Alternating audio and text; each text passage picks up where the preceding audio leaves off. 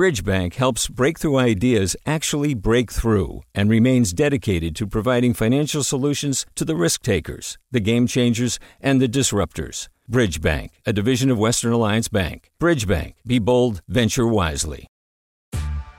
Hey there, this is Brittany Luce from NPR's It's Been a Minute. KQED's podcasts like The Bay, Bay Curious, Mind Shift, Right Nowish, and more all tell the stories of the Bay and beyond with reliable, human-centered journalism. They aim to inspire, make you think, entertain, and expand your understanding of the place you call home. Here's how you can support podcasting at KQED. Showing your support is easy, and you can join Brittany in supporting KQED Podcast too at donate.kqed.org/podcast. That's donate.kqed.org/podcast. From KQED. Good morning. This is the California Report. I'm Saul Gonzalez in Los Angeles. As a new wave of coronavirus cases engulf California, Governor Gavin Newsom has announced a new regional stay-at-home order. Areas of the state where ICU capacity dips below 15% will have to shut down bars, hair salons, and in-person dining, outdoor and indoor.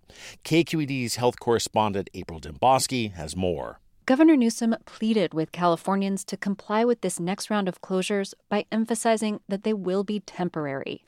And with the first shipments of a vaccine expected to arrive this month, he even referred to the current surge of the pandemic as the final surge. We have light at the end of the tunnel. This is not a marathon any longer. This is a sprint. The latest order is much more limited than the sweeping statewide shutdown last spring. This time, schools that have reopened can remain open. Retailers can still have people shop indoors, but at 20% capacity.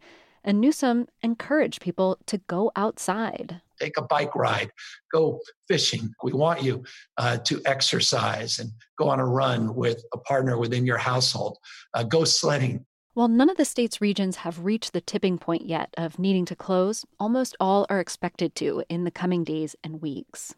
I think that this is a prudent and correct decision on the part of the governor. I do. Dr. Anthony Fauci from the National Institutes of Health said he told California authorities he backs them up on this call. And the reason is that you are all on a brink, literally on the threshold of getting the almost unimaginable situation of getting the healthcare system overrun. You just can't let that happen. Officials are expecting infections from Thanksgiving to lead to a spike in hospitalizations by Christmas time.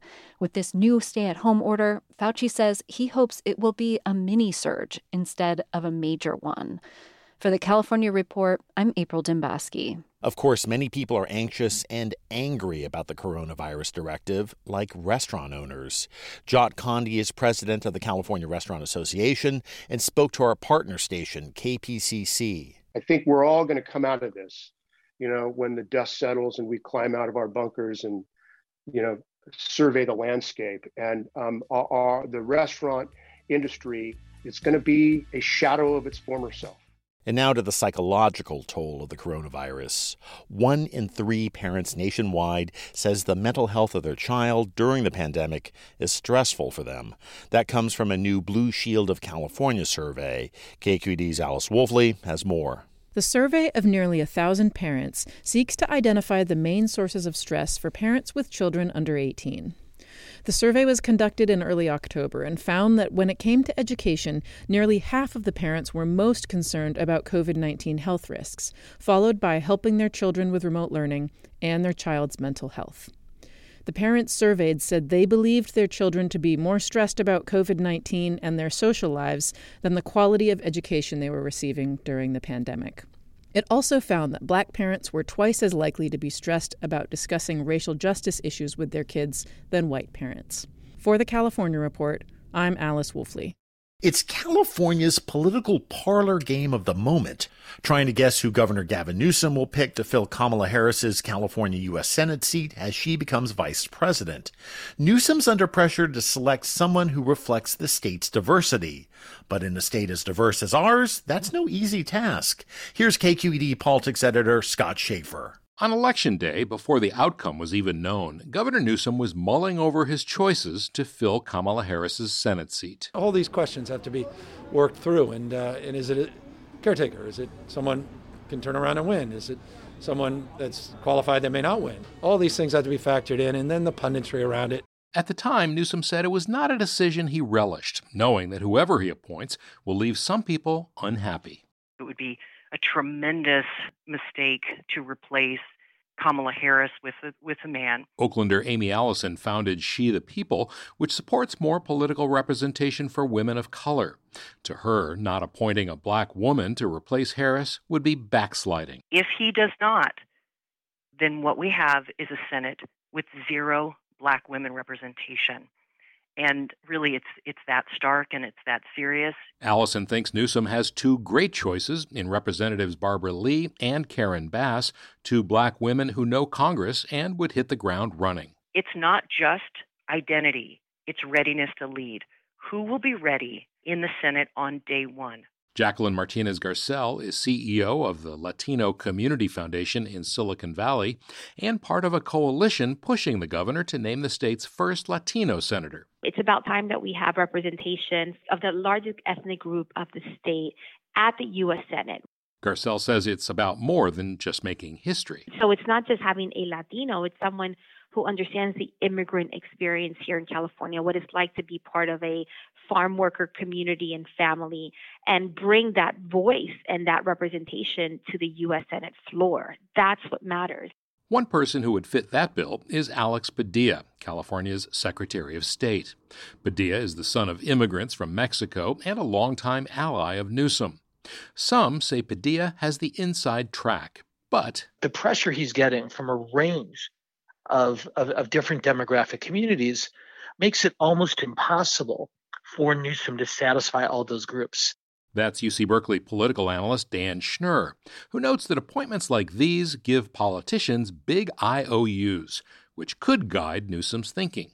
So the advantage of him picking Secretary of State Alex Padilla or Attorney General Javier Becerra or another current statewide office holder is Newsom would actually get to make two statewide appointments. Schnurr worked for the last California governor to name a U.S. Senator, Pete Wilson, who chose John Seymour, a little-known state senator from Orange County. Seymour went on to lose the seat to Dianne Feinstein about a year later. Harris won't officially vacate her seat until she takes the oath of office on January 20th. But, says Jacqueline Martinez-Garcel, time is not Newsom's friend. Yeah, the longer he waits, the harder it's going to get. And he's going to piss more people off, and we know that's not something that he likes to do. With the pandemic continuing to surge in California, Newsom might prefer to wait for a less critical moment to make his big announcement. For the California Report, I'm Scott Shafer in San Francisco. A group of California district attorneys is asking the governor to take more immediate action to fight unemployment fraud in California's jails and prisons. The California Report's Mary Franklin Harvin has more. In a letter to Governor Newsom this week, the prosecutors also say it was only the results of a federal subpoena that made the scope of the fraud clear to them, not any notification from the state. Anne Marie Schubert is district attorney for Sacramento County. We were never proactively notified that there was fraud going on within the prison system. The DAs didn't get the subpoena results until November, but the governor and multiple state agencies had already been tracking fraud out of correctional facilities as early as August. DAs are also calling on Newsom to issue an executive order that would make it easier to identify fraudulent unemployment applications. For the California Report, I'm Mary Franklin Harvin. Google is standing by its decision to surveil and then fire 2 employees who were organizing internally within the company. That even as the National Labor Relations Board decided against the tech giant in a complaint issued this week. KQED's Rachael Myrow has more from our Silicon Valley desk. The NLRB complaint names 2 employees, both of whom Google fired just before Thanksgiving last year. One of them, site reliability engineer Lawrence Berland, was organizing against Google's decision to work with a corporate consultant known for helping firms fend off unionization efforts. You know, it's a terrible miscalculation on the part of these companies to kind of close ranks and fight back so aggressively against this. I think that probably they correctly calculate that it'll give them a short-term sort of win, if you can ever think of it as winning, to be, oppressing your own workforce. Berland says he and others across Silicon Valley continue to organize over a wide variety of issues, from better worker protections to protests against projects that offend their political principles. But if federal regulators backed Berland and another colleague, they did not issue a complaint against Google over 3 other employee activists fired around the same time, which doesn't add up to much of a deterrent to managerial misbehavior, says UC Hastings labor law professor Veena Dubal. Aside from bad press, there's not a lot that is going to happen that will hurt Google. And the toothlessness of federal labor law, again, is the problem. She adds, though, that big tech is now in the target sights of federal lawmakers and regulators on both sides of the political aisle in D.C. And that is something likely to give Silicon Valley leadership pause going into 2021. For the California Report, I'm Rachael Myrow. This week on our sister show, the California Report magazine, they dedicate their entire program to a documentary about Luna Guzmán, a transgender asylum seeker from Guatemala, and her long and sometimes agonizing journey to make it to California. Host Sasha Khoka has been following her for more than 2 years to report the story. Hey, Sasha. Hi, Saul. So tell us about Luna.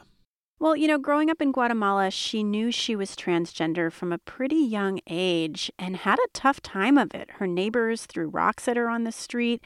At one point, she says they attacked her, broke her collarbone, and she was also pushed into a sex trafficking ring and contracted HIV when she was a teenager.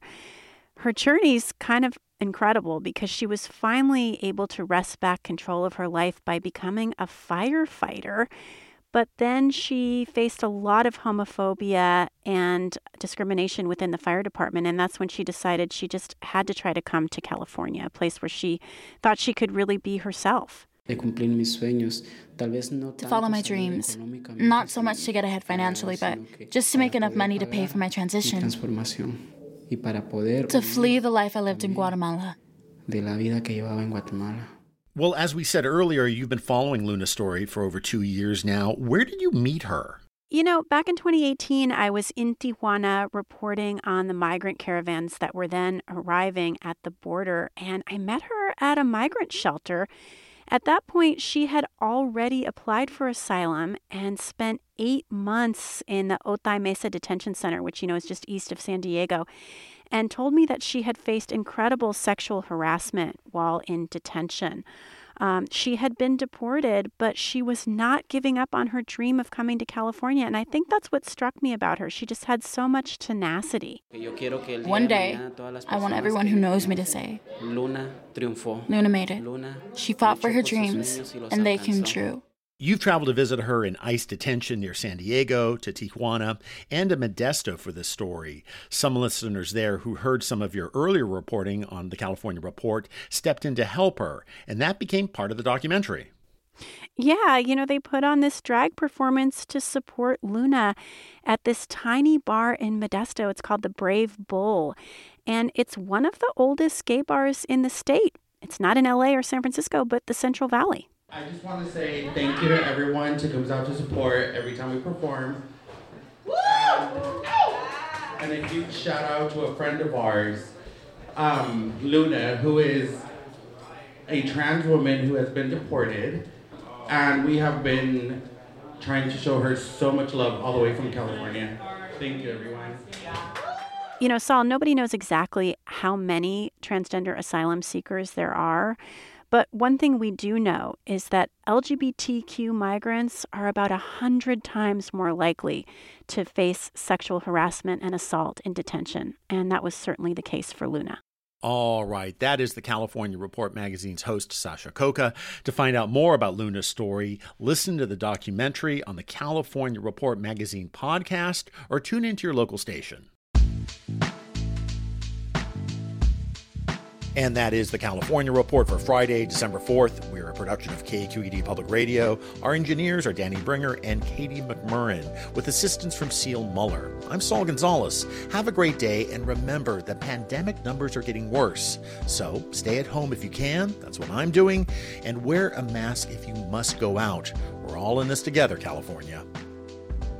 Support for the California Report comes from Personal Capital, offering professional-grade financial tools and objective advice from a fiduciary. PersonalCapital.com. Eric and Wendy Schmidt, whose philanthropy includes Schmidt Futures, focused on finding exceptional people and helping them do more for others together, on the web at schmidtfutures.com, and Water Heaters Only, specializing in the repair and replacement of water heaters since 1968, licensed and insured, open 24 hours a day, every day. Learn more at waterheatersonly.com. Hi, it's Terry Gross, the host of Fresh Air. We bring you in-depth, long-form interviews with actors, directors, musicians, authors, journalists, and more. Listen to our Peabody Award-winning Fresh Air podcast from WHYY and NPR. Hey, it's Avery Trufelman, host of Articles of Interest. And I've got to say, I've been a fan of KQED ever since I was a little kid, and I would come out to San Francisco to visit my grandma. It was just what we'd always turn on every time we got in the car, every time we were making dinner and turning on the radio. It was always KQED. And then over the years, I've become a massive fan of KQED podcasts because this is local reporting at its best. These are answers to questions you've always wanted to know, interviews with exciting, unusual voices, necessary journalism, all told with love and care and artistry. And did you know that a majority of KQED's funding actually comes from members? It's just people like you and me supporting the programs they love, while also getting access to cool events, behind-the-scenes footage, and so much more. If you want to sign up and be a part of this amazing community, visit donate.kqed.org/podcasts to become a member today. That's podcasts with an S. Thank you for listening, and thank you for your support. Do you love learning about the San Francisco Bay Area? Its history, its people, its unique blend of cultures? Then you should check out the Bay Curious book. I'm Katrina Schwartz, editor and producer on the Bay Curious podcast, and I'm here to let you know that for the month of May, we've worked out a sweet deal for KQED podcast listeners. Right now, you can get the Bay Curious ebook for $1.99. That's right, $1.99. Just search for Bay Curious wherever you get your ebooks or find a link in our show notes. This offer does expire at the end of the month, though, so you'll want to act on it fast. Happy reading!